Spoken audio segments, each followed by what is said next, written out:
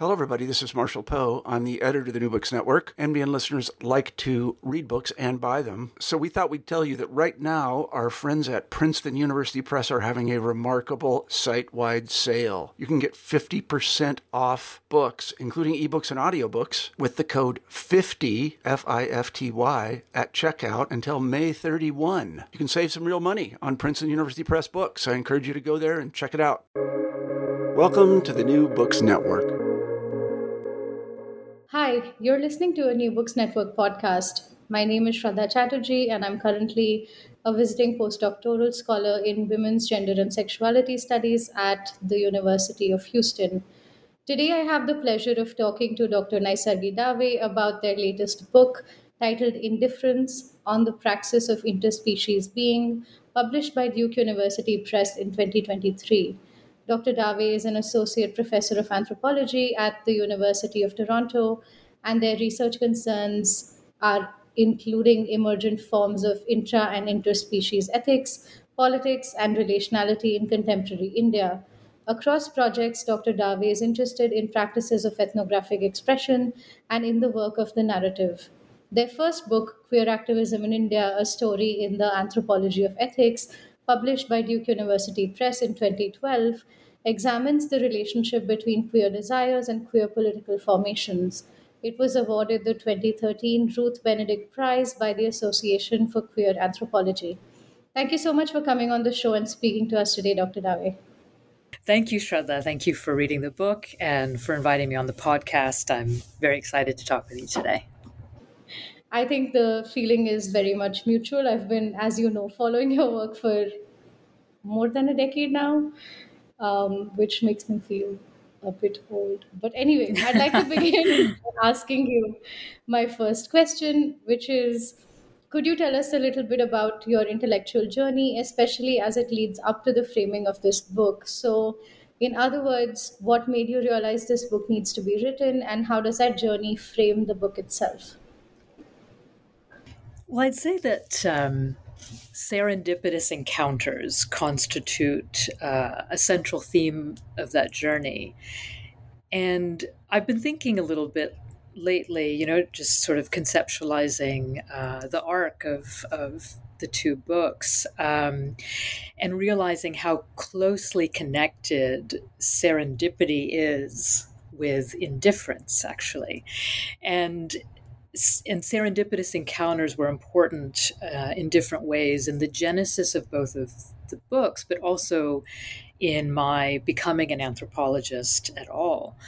So I was the child of middle-class immigrant parents who, wanted nothing more than for me to become a medical doctor.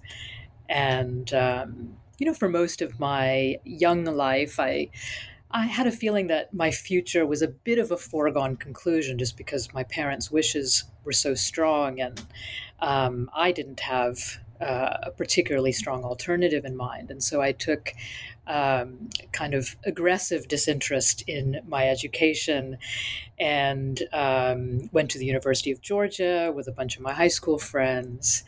And there, fortunately, as part of my my pre-med program, we had to take an elective. And so for all of the arbitrary reasons that a disinterested college student selects a course, I wound up in a feminist anthropology class. And, there were two things about that were just so pivotal. One, it was one of these classes that was mixed between undergrads and graduate students. So just being able to observe these graduate students for the first time gave me a very clear sense of who and what I wanted to be. I could very much see myself in them and wanted that for myself. But the other thing that was so important was, and this was a class taught by Carla Roncalli, who was an adjunct professor at the University of Georgia at the time. And, in this class, I encountered Anna Singh and Ruth Behar and Zora Neale Hurston and Kamla Visvesvaran. And, not to be cliche about it, but there was no turning back from these encounters. And I was so taken with the capaciousness of anthropology, how it seemed that, seemingly anything could be an object of anthropological inquiry. I was so taken with how organically one could meld one's politics, one's thinking, one's artistry. And anthropology struck me as a discipline that was also a vocation. And I found that romantic and seductive and beautiful and interesting. So I went home the next weekend and broke my parents' hearts and went and, became an anthropologist.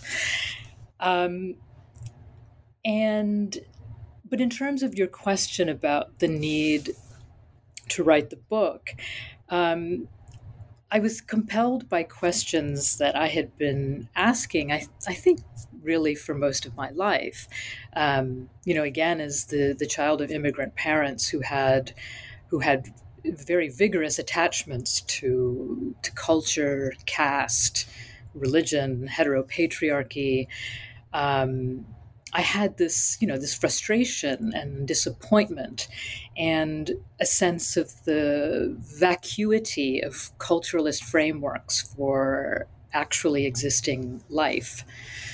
My first book, too, I think, came out of that set of conditions. And with this book, with Indifference, I was driven to think about human-animal relations in India, very much in the context of Hindutva. And also more mundanely or more transhistorically, perhaps, to think about interspecies relationality outside of its recruitment for political economic purposes, for religion, for moral purposes. So to understand interspecies life in its materiality and singularity. So although, perhaps we have different frameworks or different approach points, this broadly is something that I share with the wonderful work of a number of South Asianists working in animal studies, for example, the wonderful work of, say, Radhika Govindarajan. Thank you for sharing that. And I think what you say about, I think in your words, immigration as a vigorous attachment, I can see now that your book can be read with a different lens, which is, indifference as a counter to that kind of vigorous attachment. But we'll come to that shortly. And I suppose my next question is then, what would you say are the central arguments in the book, and how are the chapters organized? I'd say the book is about world making or interspecies world making through the care work of letting be. And I think the central preoccupation or interest or fascination of the book is in that paradox of care work being a kind of letting be, letting the other be.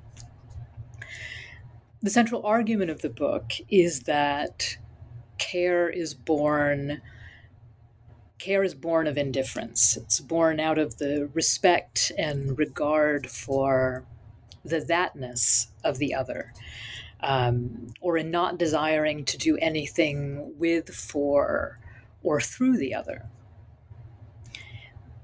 And I think there are three ways in which this ethos manifests in the book.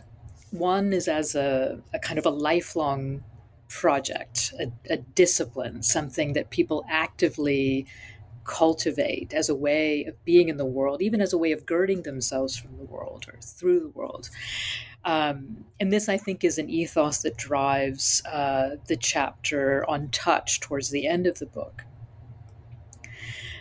But another way in which indifference manifests itself, there's a story I tell in the introduction in a section called For Janine, and this was another very life transformative moment that happened while I was an undergrad at the University of Georgia. And I talk about how, one of the ways in which I resisted or refused or practiced a refusal against the strictures of my parents' home and their attachment to vegetarianism, was eating meat and becoming a lesbian and all of those other things. And I tell this story about, one day I was at my home, my rented home, and I looked out the window, and there was just this beautiful androgyne mowing the front grass, and she had a carabiner of keys and a tank top and 501s, and I was just like, who is that? And my roommate and her friend, they said, oh, that's Janine. And then Casey said, she's a vegan. And that very night, as I say in the section, I ordered dry toast and black coffee, and I've been a vegan ever since then, and it's been like 25 years. So I've been thinking too about how, again, paradoxically, that falling in love is a wonderful example of indifference. When we're so moved by someone, by something or some idea, that we become completely indifferent to the answer to the question, now what will become of me? Right. And in those moments of indifference, there's an abundance, and there's an openness and an intensification of the ability to affect and be affected. And then I think there's a third way in which indifference manifests in the book, and it's a more gentle way, and I think a more mundane and immanent way. And if you don't mind, I'll read the poem. It's a short poem from Audre Lorde that I quote in the introduction. It's a poem that she titles For Judith. Hanging out means being together upon the earth, boulders, crepe myrtle trees, fox and deer, at the watering hole, not quite together, but learning each other's ways. And I think about this poem by Lorde as a beautiful call for indifference, as a beautiful description of it, towards a being together, not together, as a relation of unfolding intimacy. Thank you. I think again the poem does important work in the book, and I think it does important work in your argument as well. Um, and of course, I have many questions, but I think one of the things I can't help think about from what you're saying right now is, if you are looking at indifference through all of these different registers of relationality, essentially, whether it's an intensified relation or a mundane, immanent one, I wonder what was it that led you towards the question of philosophical ethics, as opposed to, say, in my mind, what would be a question of psychoanalysis, really. Um, but of course, my bias is showing, so please feel free to tell me that.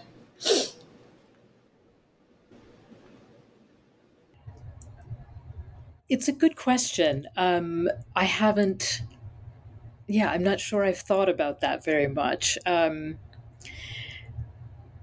I suppose it's one of these questions, and this too is one of those generative paradoxes that both drives the book and that we see in different ways through the book, right? Which is our in some ways our constant struggle between our attachments and our cathections, as well as a kind of an openness or an indifference.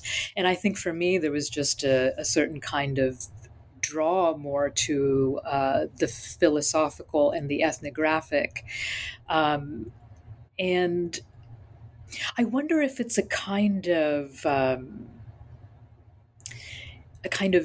impersonal ethos, if that makes sense. And it's reminding me, actually, I have a footnote to Lauren Berlant, I think the very first footnote of the book, where I refer to her being on the side of what they'd called beloved thatness, and which Berlant argues for what they call an impersonal world. And of course, Berlant had, extraordinary things to say about the nexus of psychoanalysis and critical theory, and I'm very much drawn to that literature too.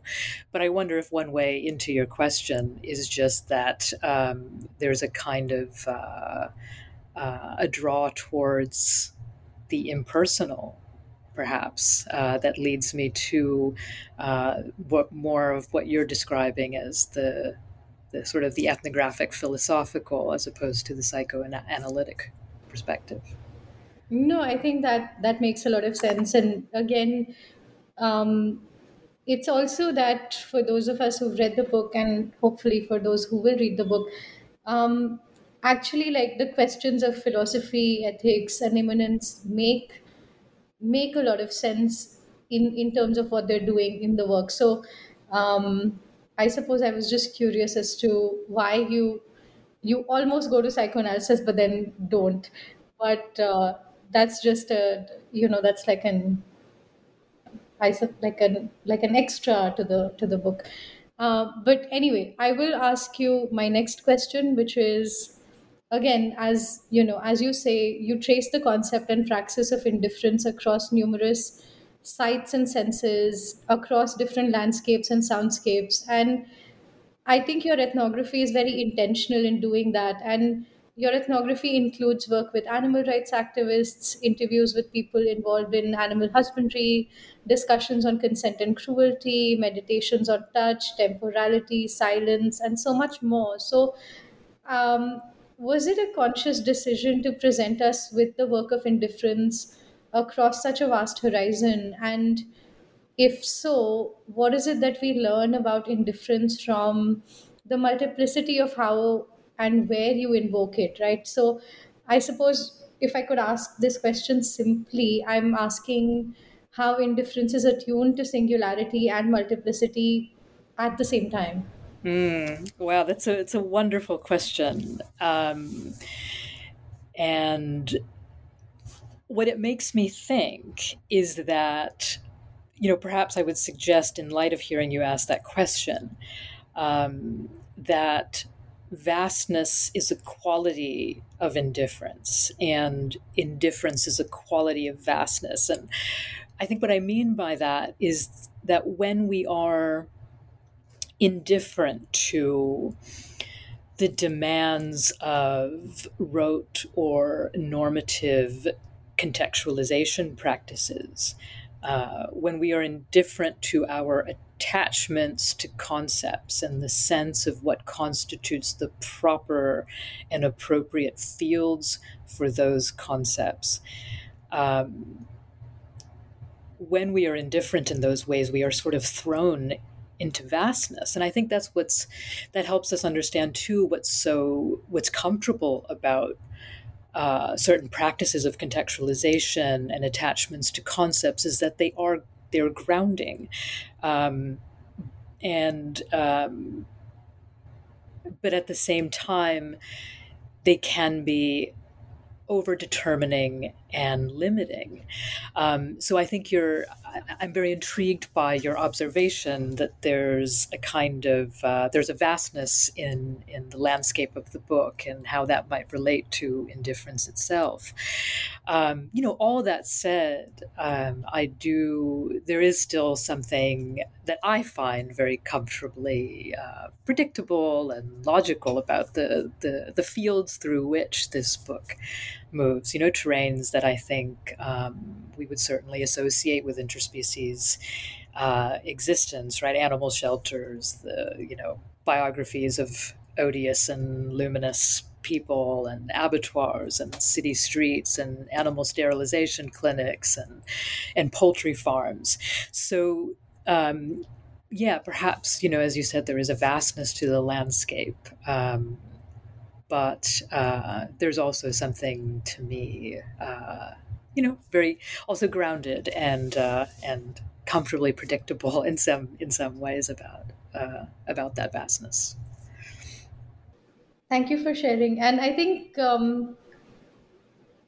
what I read from the book was that you were also very deliberate about situating the senses for us as a reader And I think you were also very deliberate about, or at least you were very aware of your own senses when you were doing this kind of ethnography. And I mean, correct me if I'm wrong, of course, but that is the sense that I got from the book.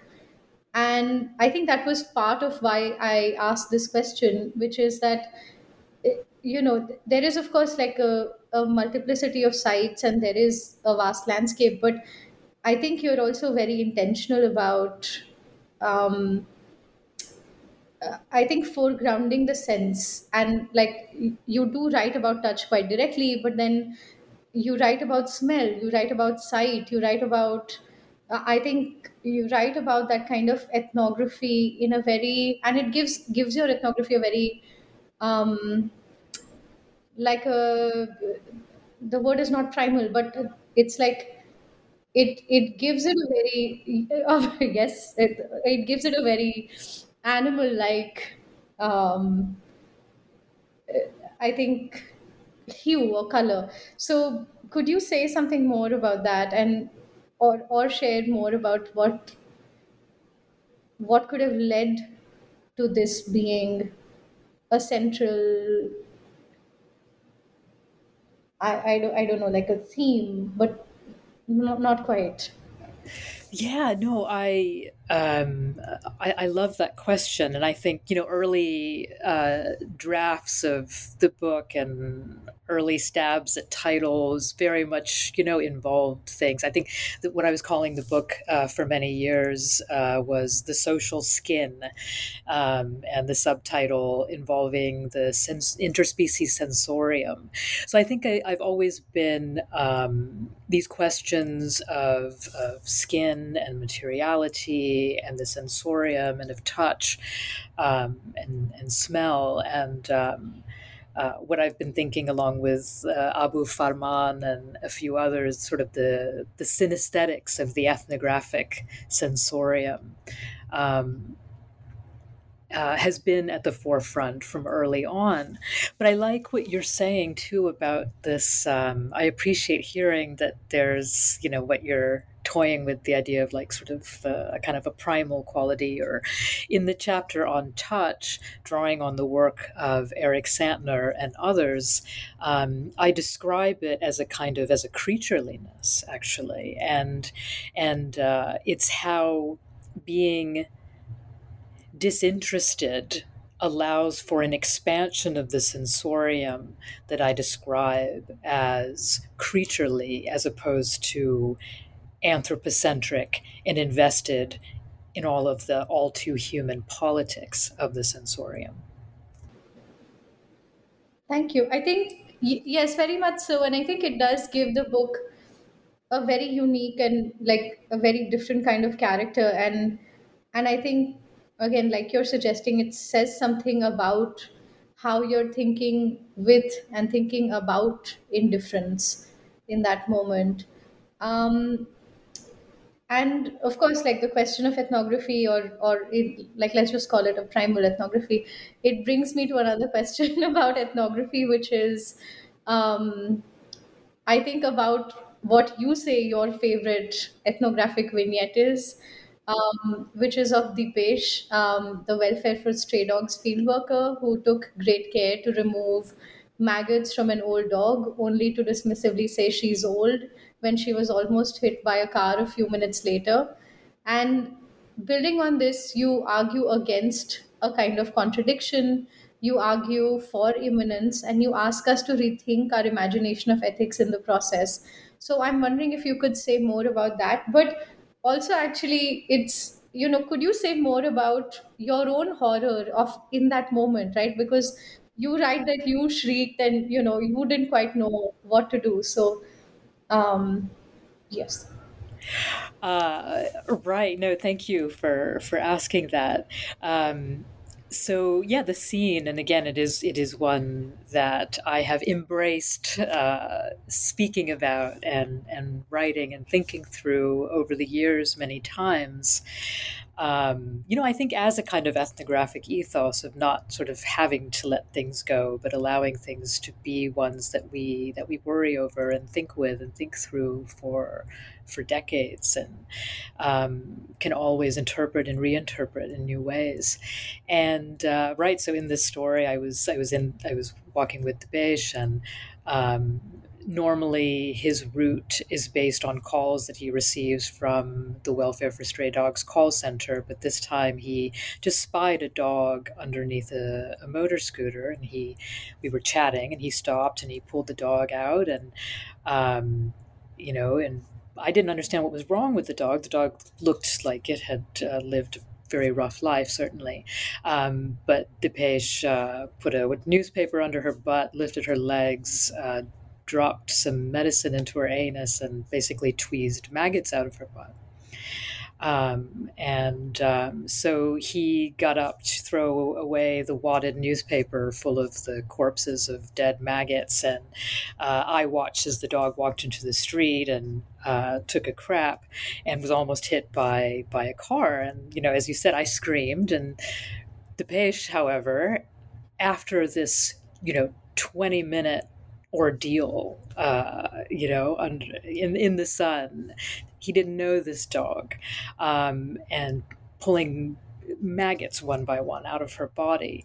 There was something so interesting to me about the fact that there was an apparent contradiction, I think, that I experienced afterwards, right? Which was between the labor of his care, the effort of his labor, and what appeared to be an indifference to the dog's life as such, or her survival, or it needing to prove anything about his work, that he worked regardless of the consequences. And that, to me, it exemplified in that moment something beautiful and revelatory, and what I came to understand as an immanent ethic, right? That one that responds to what is before us without necessary regard to what that means for us after the fact. And I think maybe we can even link the Janine story to that, or all of the other examples in the book.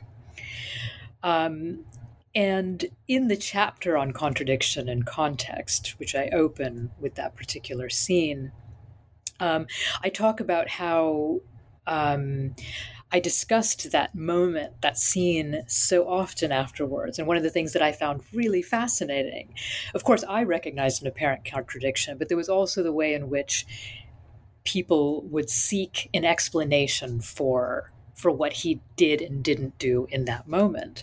And I started thinking about the role that contradiction thinking, or the tyranny of consistency, plays in the relationship between normativity and the otherwise, and how contradiction thinking, one, it says much more about our language ideology. So, for example, one of the responses would be, this is a man who saves dogs but kills maggots, right? There's something inherently contradictory as opposed to imminently ethical about his actions. So I've been thinking through the question of contradiction and the tyranny of consistency, and one, how it says more about language ideology, but two, how a normative man, when acting normatively, is rarely called upon to account for his ethical contradictions, and how normativity is actually that which is allowed to be and remain in self-contradiction without existential consequence. So in that elaboration of the scene and the ways in which I interpret it and my interlocutors would interpret it, and of course I get into a little bit of how Dipesh, in very surprising ways that I forgot in the moment, that I forgot after the fact, but then saw when I went back to look at my field notes. Through that interpretation, what I'm coming to is an argument that the main function of contradiction thinking is to exhaust the ethically otherwise by restoring otherwise gestures to existing familiar lines of force. Very much so. And I think when I was reading that, it resonated, I think, even beyond that ethnographic moment, because I think so many of us who've been involved in any kind of social justice, even if it's for like a very short period, have encountered similar arguments of, designed to exhaust us, which are around like you do this, but why don't you do this other thing, and then this other. And I think it is very much an allegation that comes to you when you move against normativity, like you say. It is very much something that happens, an argument that is put across when you designed to exhaust you so that you are unable to do some kind of work. And of course, now, because I'm also in the process of teaching undergraduate students, I'm also realizing this is something that increasingly happens, say, on social media, where this kind of contradiction is often highlighted, to kind of, I don't know, as if neutralize the stakes of the debate, right? And I think for me, this moment in particular had like so many resonances. Um, even beyond, I think, what you were trying to say in the book. But I think that also takes me to, again, it brings me back to then the uses of indifference, or the ways in which indifference can then be invoked across different, like, I like areas, but also different genres, different moments. um and I think, let me ask you the question of indifference in ethnography or anthropology next, just because we're on that topic, right? So you write that indifference also offers a different way to do anthropology, and I think very particularly you talk about your own opposition to the I suppose, you, to I suppose, like, drawing a kind of consistency in anthropological writing. And you define indifference as an ethic of not staring, of not consuming, of not making meaning, at least not hastily. And all of these practices are in many ways at the heart of anthropological inquiry as well. So what are some practices of indifference in the field that an interested ethnographer can build upon? That's great. Thank you. I mean, this is a tough one, right? Because if one is indifferent, one should not be prescriptive. But it's a very fair question, and I'm sure there are things that look like prescriptions all through the book. But I will say, in response to your question, that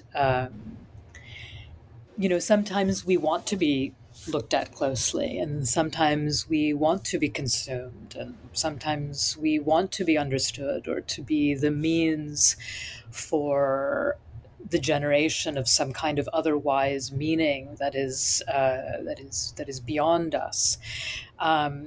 So while there is this ethos that runs through the book, or at least a provocation, let's say, of the ethic of not staring, not consuming, not grasping.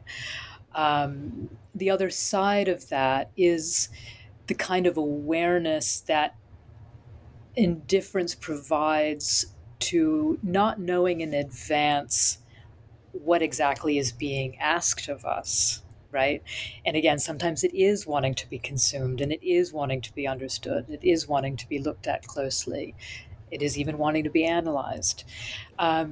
So, maybe in response to this, I will shirk responsibility. I'll paraphrase something that Lisa Stevenson said in response to the book, which was to practice, I think, what it means to see how being indifferent to the call that is being made to us allows us to differently answer that call.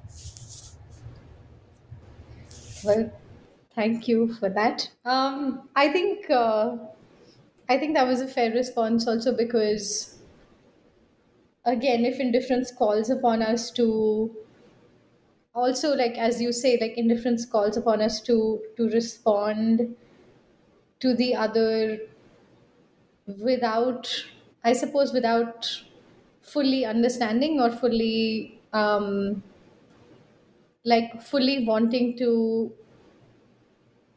like, to consume the other, then there really can't be a kind of prescription, especially if the other demands something else of us, like you say, wanting to be consumed or wanting to be analyzed. But I think I'll move to the next question, which is around an ethic of non-relation. Then, right? So I think you're writing against, especially in the book, you're writing against the myth of the animal that cannot speak. So you invoke Derrida, you invoke Haraway, and you speak that you demonstrate that it can speak, but it may well choose not to. And I think a very interesting counter, or like a very interesting moment when the animal, I think, speaks quite persistently or quite intentionally, is when you write about the time of the chicken. But anyway, you stand with the politics where the subaltern has a right to opacity, right? And across the book, you take care to outline that non relation or indifference is not the same as an abnegation of responsibility, as a stance where one decides that one must do nothing to intervene in the suffering or domination of others.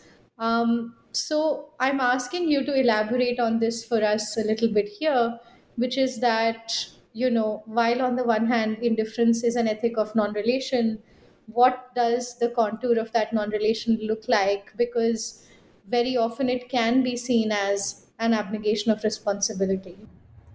Ah, well, first of all, this wasn't the main point of your question, but I am super interested and curious in hearing more about how you saw the the most forceful acts of speaking in the final chapter on the time of the chicken. That's very interesting to me.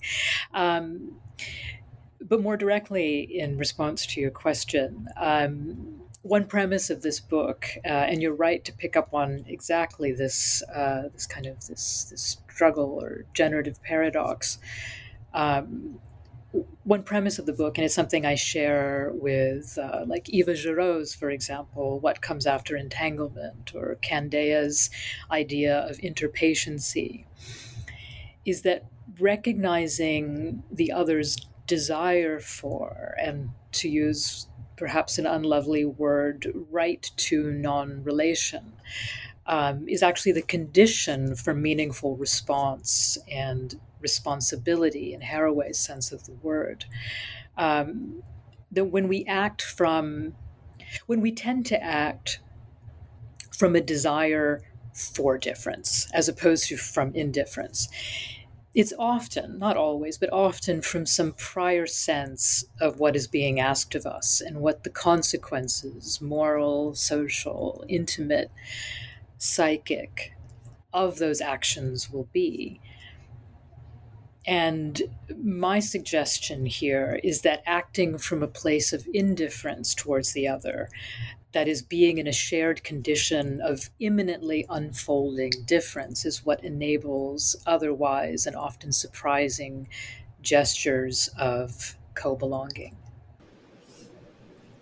And I think, thank you. And I think this, it's not a dialectic quite, but it's like, I think it's this also, again, please feel free to correct me. But when I was reading, I thought there was also you wanting to address this nervousness of indifference being read as an abnegation of responsibility, right? And particularly because, I think you were very mindful of working on the question of animal ethics and interspecies relation in the in a time of like the ascendancy of Hindutva. So I think, yes, so for you also there was, I think, the insistence on clarifying that indifference is not an abnegation of responsibility. Indifference is not a way to, I suppose, like, produce difference. Right. Yes. Yes. I agree with that, and you're right. I think there was an especial care, perhaps, um, to emphasize that point that indifference is not, or I don't mean it as such. And and I play around in the book with, I refer to people as indifferent in the normative or more customary understanding of the word, right? Which is to say, apathetic, careless, sort of deliberately ignorant about conditions in the world or other people's needs or desires. And so yeah, I think there was a little bit of a special caretaking to stress how indifference, in the way that I'm using it in this book, or one of the ways in which I'm trying to expand one approach for thinking about the concept, is not an abnegation of responsibility or for care. And at the same time, I think, just from a purely ethnographic perspective, what I was observing is people's passion and love and attention. And attention is very interesting to me. Really stemmed from that kind of indifference. Thank you. Yes. And I think, again, I wonder if it felt like you were treading a kind of tightrope trying to make this argument, in the context that India currently is in. Yes, and it's a tightrope, but it's a responsibility, right?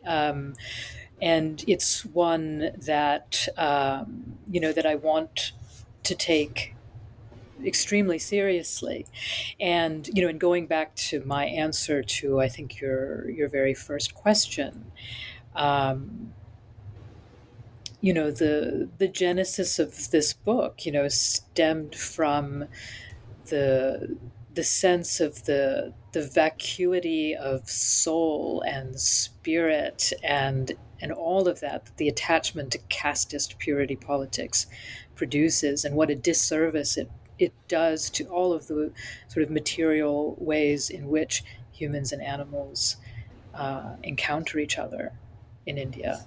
So it's about, so I want to take that context very seriously. And, in the first two chapters of the book are very much devoted to thinking about how, a particular strand of animal activism, animal rights, or whatever one wants to call it, in India, very much and very clearly, from a historical perspective, saw its genesis in Indo-European fascism and the foment of World War II. So it is.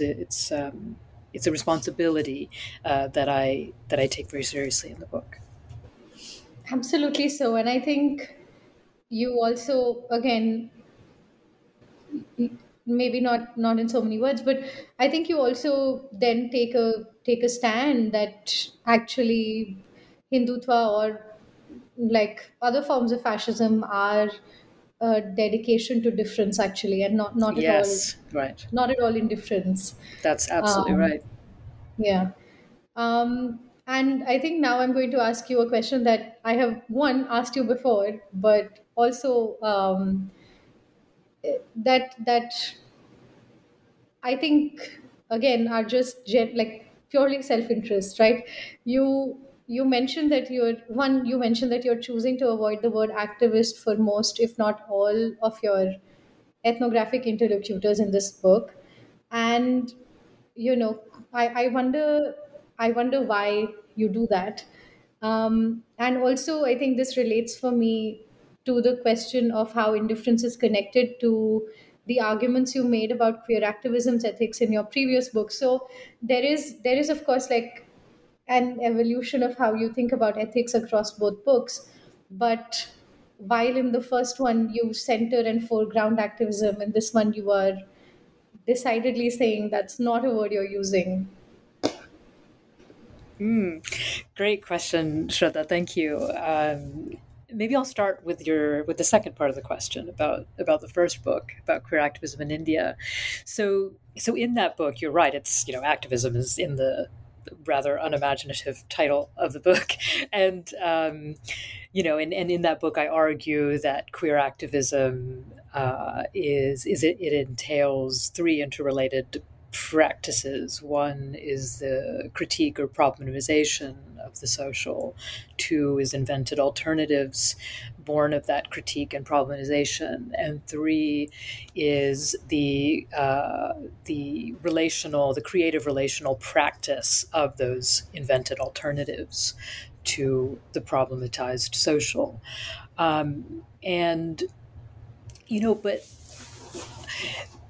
again, kind of counterintuitively, I only saw this, right? I only saw this kind of the passionate investment in the world through a kind of the indifference of that Derridean hospitality, right? The radical hospitality that I talk about in the introduction, right? The idea of the saying yes to who and what turns up.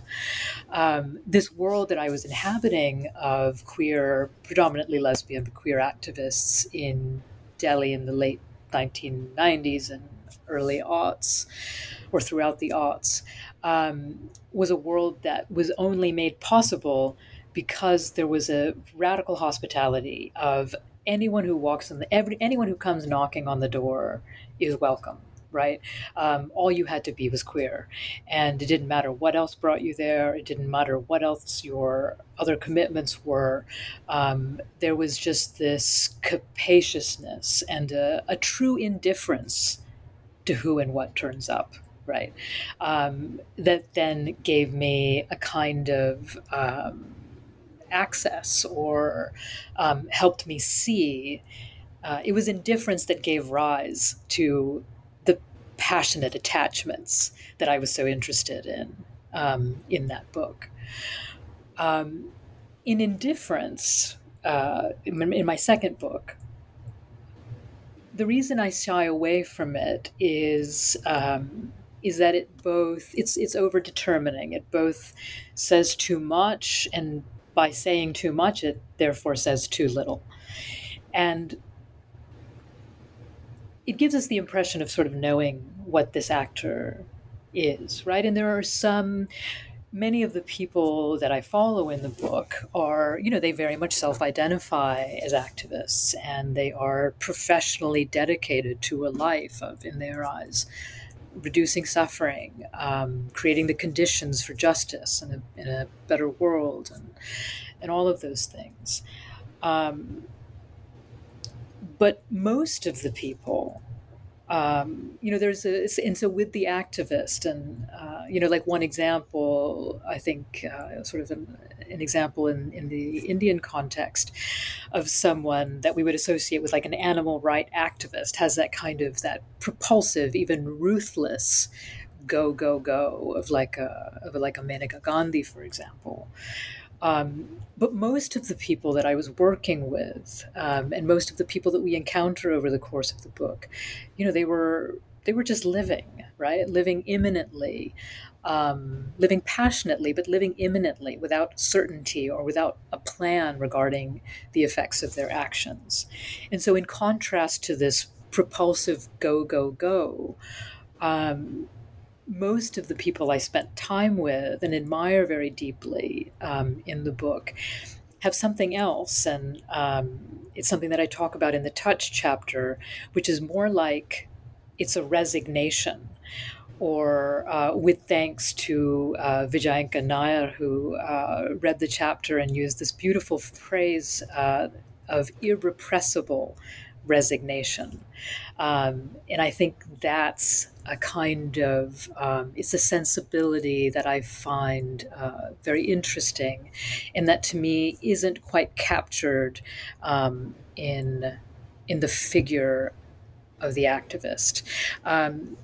There's a section in the middle of the book, in the interlude, that where I don't use the word activist specifically, and I don't talk about this very specifically, but it comes around the center of the book, and I mean for it to be, I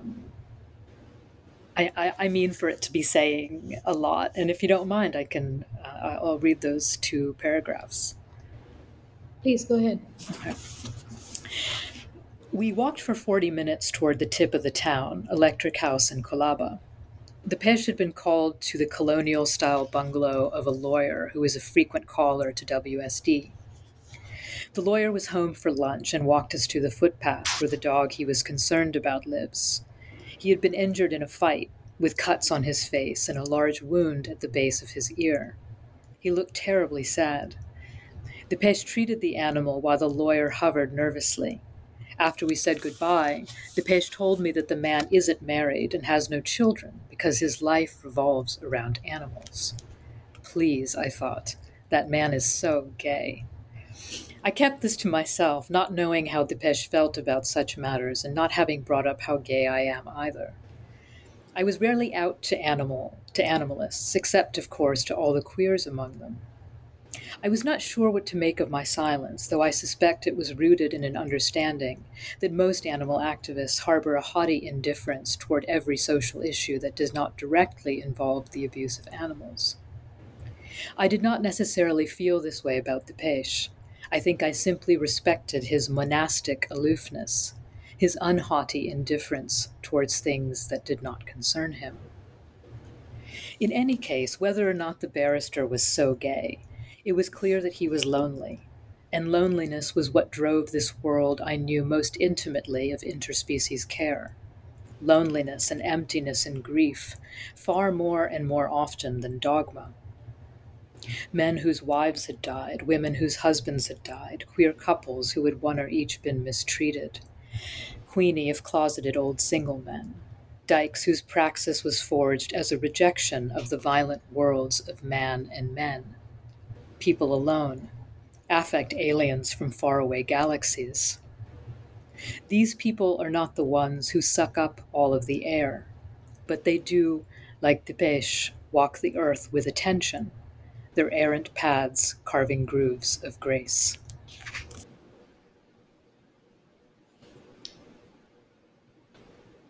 Thank you for that. I think you have read out what to me was, you know, in many ways like the most haunting part of your book, but we can have that discussion later. But it's also relating to a question that I had for you, which is that, like you write here, you write that during your field work you came out to only those who were also queer, and I wondered if you make similar decisions with respect to revealing that you were vegan.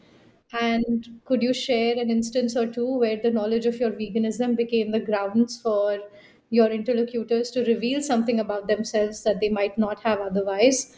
Or conversely, did you observe that any of your interlocutors in the field could be indifferent to you being vegan? It's a great question. The only people who were indifferent to my being vegan were other vegans, and I think that says a lot, actually, in response to your question. But otherwise, nobody was indifferent to it. And that's so, yes, I'm so glad you asked me this. Um, I And just to clarify one thing about not being out, I didn't pretend to be straight. That would be very hard. but so, but with the vegan question, one example of how generative it was to talk about it with people is, so there was a time I spent a lot of time in Hyderabad when I was doing field work for Indifference, and while I was in Hyderabad, I was doing some research on these beef festivals that were being held at Osmania University. And these beef festivals were a refusal of of food fascism and purity politics.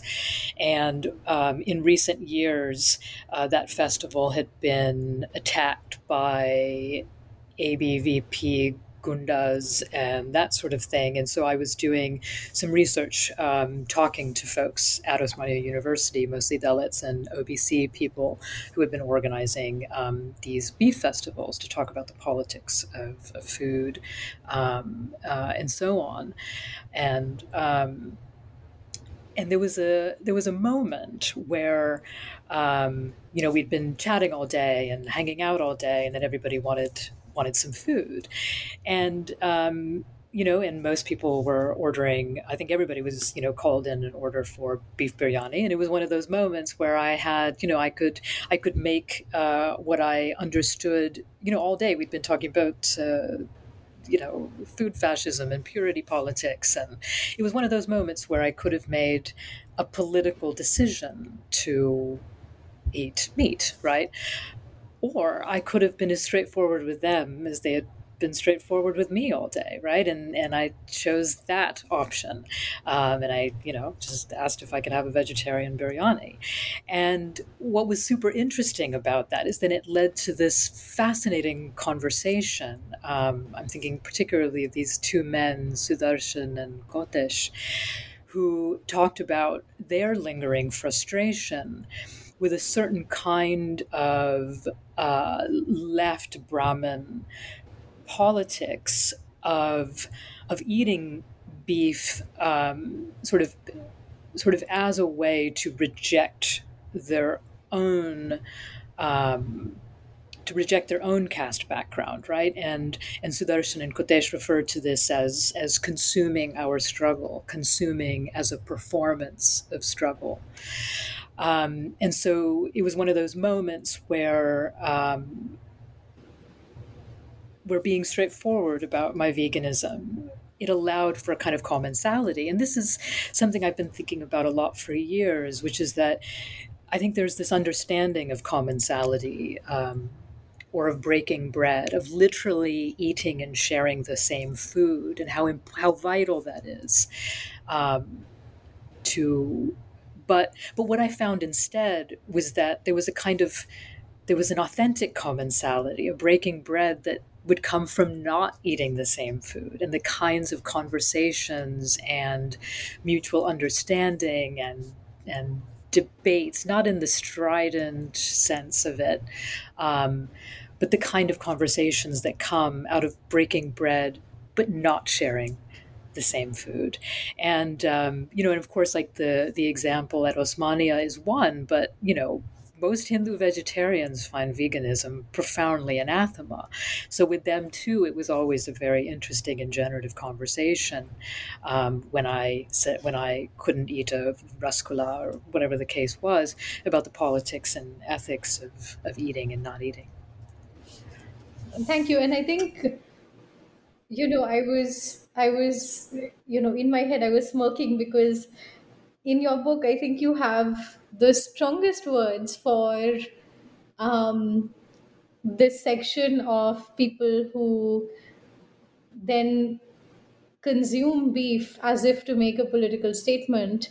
And you write about it where you say that veganism is opposed in India for for very different reasons. One of them being that, there is this conversation that, because being vegetarian or being vegan is about, being close to Hindutva in one way, then consuming beef becomes a way of like, like as a statement against fascism, but also as a statement against caste and all these things. And I think if I'm right, you find people who make this conversation more odious than even the people who we see later on in the book, who are actually like, I suppose that person who is, supplying like eggs and chicken to Venki's and whatever. And I think uh, I see you agree. So could you say more about that just a little bit? Sure, and yeah, right. I think you're referring to Nitin and all these people that I was encountering in the poultry industry who would always make a point of saying, "But I have not touched an egg, right? I would not eat an egg," and that kind of thing. And you're right. I do reserve. I think the way I describe the chapter in which I talk about the politics of sort of the secular left, secular humanist left, as an indulgently argumentative one. And it's a playful one. It's probably the most playful chapter in the book, I think. I think it's serious and playful, and those two things, I think, for me, very much go together. But, I'm not, I wouldn't say I'm critical of the political decision to eat beef on its own. I think where I am critical is where it is an expression of a certain kind of left Brahmanism that then, as the flip side to the ontological symbolic war of the right, treats the animal as a political symbol, which I see as a kind of mutual being at war with the world. That is what I'm engaging in that chapter, more so than simply a political decision to eat or not eat. Those are decisions that I entirely respect. Fair. And I think to me, when I was reading, that part of your argument was very much in alignment with your argument against consistency and for contradiction. In that, I think, again, please feel free to say that this is not correct, but I thought that you were also saying that this kind of left Brahmanism never invokes its own contradictions, um, right? And that becomes a kind of problem. Mm-hmm. Mm-hmm. Right. It's an example of what I was describing of normativity, right? Of being able to live in contradiction without existential consequence. That's right, just normativity of a different kind. Yes. And if you will indulge me, I have another question about your fieldwork, which is that there's a moment where you write that, you talk about one particular day when um, the separation you had created between your fieldwork and non-fieldwork kind of broke down, right? And you said that you fell asleep in your fieldwork clothes, um, and I wonder actually if creating that separation, and I think this is in many ways like, generally an ethnographic question, but also like related to your argument about indifference. Was that separation also a way for you to, um, I suppose, in whatever way, exit, however briefly, the like one, the sensorium of your fieldwork, but also the commitment to indifference, right? Like, was it, and when I ask that, maybe I'm not wording it right, but when I ask that, I'm also asking if indifference can be a sustained, persistent, or imminent way of existing, or is it that in that moment when, um or in all the moments when you created that separation, is it that you were also saying that you wanted to flit in and out of that relation? Ah, what a wonderful question. Thank you, Shraddha. I think I invoke that scene, that moment, in some ways as a gesture to a respectful and loving gesture towards a desire that I think many of us share to mark and practice those kinds of separation. There was also in that scene commentary upon the futility of it, right? Um, it was a loving commentary on the futility of that effort, and um,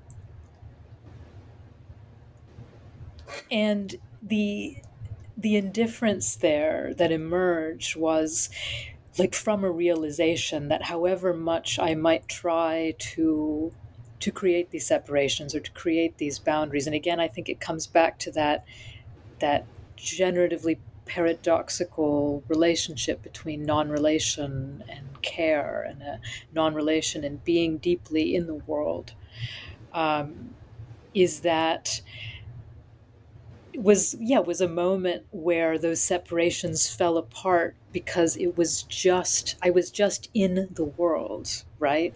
There was an ontology of the world as opposed to that of the boundaries that I had tried so hard to protect in order both to protect myself, my time, um, my yeah my to protect myself, right? That was made impossible when I was thrown in to the world. That's a really lovely way of putting it. And I think um, it's truly also a testament, I think, to your sense of doing ethnographic work, and to the kind of anthropologist you are, that you write about this moment and you describe it in the ways that you do.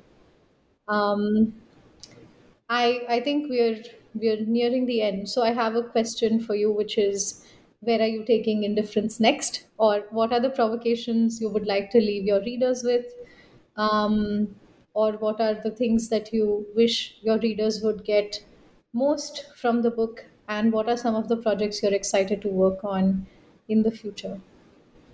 Ah, okay, I'll end with two provocations, let's say, since you've given me the opportunity. One, I'm curious to hear how the sort of the playful, serious critique of curiosity as a central ethos of anthropology, multi-species anthropology, sort of how people take that up and respond to it, and I'd be very interested. Maybe this is something that we can talk about later. The second provocation that I wanted to leave readers with is one of my quote unquote favorite ones from the book, and it comes in the chapter on sex, which I wrote along with an India based collaborator named Alok Gupta. And the question that frames that chapter is, what does cow protection protect? And though I probably shouldn't give away the answer to the question, I will say that the provocation at the end of the question, or the answer, our answer, is that cow protection protects the exclusive Hindu anthropatriarchal right to bestial sex. So those are the two provocations that I'll leave with. In terms of my new project, it's a book, a third book that I'm calling tentatively "Murder: The Social Life of Violent Death." And yes, I already have a book cover in mind from Dhruvi Acharya, which I know is jumping the gun. But so, "Murder: The Social Life of Violent Death." It's a study of like a cultural study of murder in India, about how murder and how we talk about it, which is to say its social life, what it tells us about the role of violent, intimate spectacle in revealing and establishing the shifting contours of the social. And it engages with a number of murder events, mostly in the 21st century, but as a way to think about the genealogy of crime and murder talk in India more generally. And so some of the events include the institutional murder of Rohit Vemula in 2016, the assassination of the journalist Gauri Lankesh in 2017, the Amramani Tripathi case, and so on. All of which allow me to think about queer life and death, violent crimes against Dalit and women, extrajudicial killings, the capacity of animals to murder, the impunity of political criminal underworlds. So the project is essentially an anthropology of how the social is constituted through the specters of violent death and ungrievable life. Thank you for sharing And of course, I think for me, this conversation has been endlessly fascinating. Um, and it's been a pleasure talking to you, Dr. Davé. It's been Um, such a pleasure talking to you too, Shraddha. Thank you. For our listeners, I'd like to quote some lines from the book to end the podcast. Dr. Davi writes, by indifference, I mean living with others in their otherness, such that human and non human animals might flourish in imminent encounters. My attraction to immanence is to the idea that every moment might be its own ethical universe. At stake in this idea is an indifference to the principle of continuity, which conflates ethics with nothing more than a philosophy of representation. How is it then that we nurture a politics that is not sterile, that is not all cramped up with concerns about structures, boundaries, and the proper relationship amongst concepts? If you're looking for an answer and if this podcast was interesting, Indifference is now available in bookstores and online.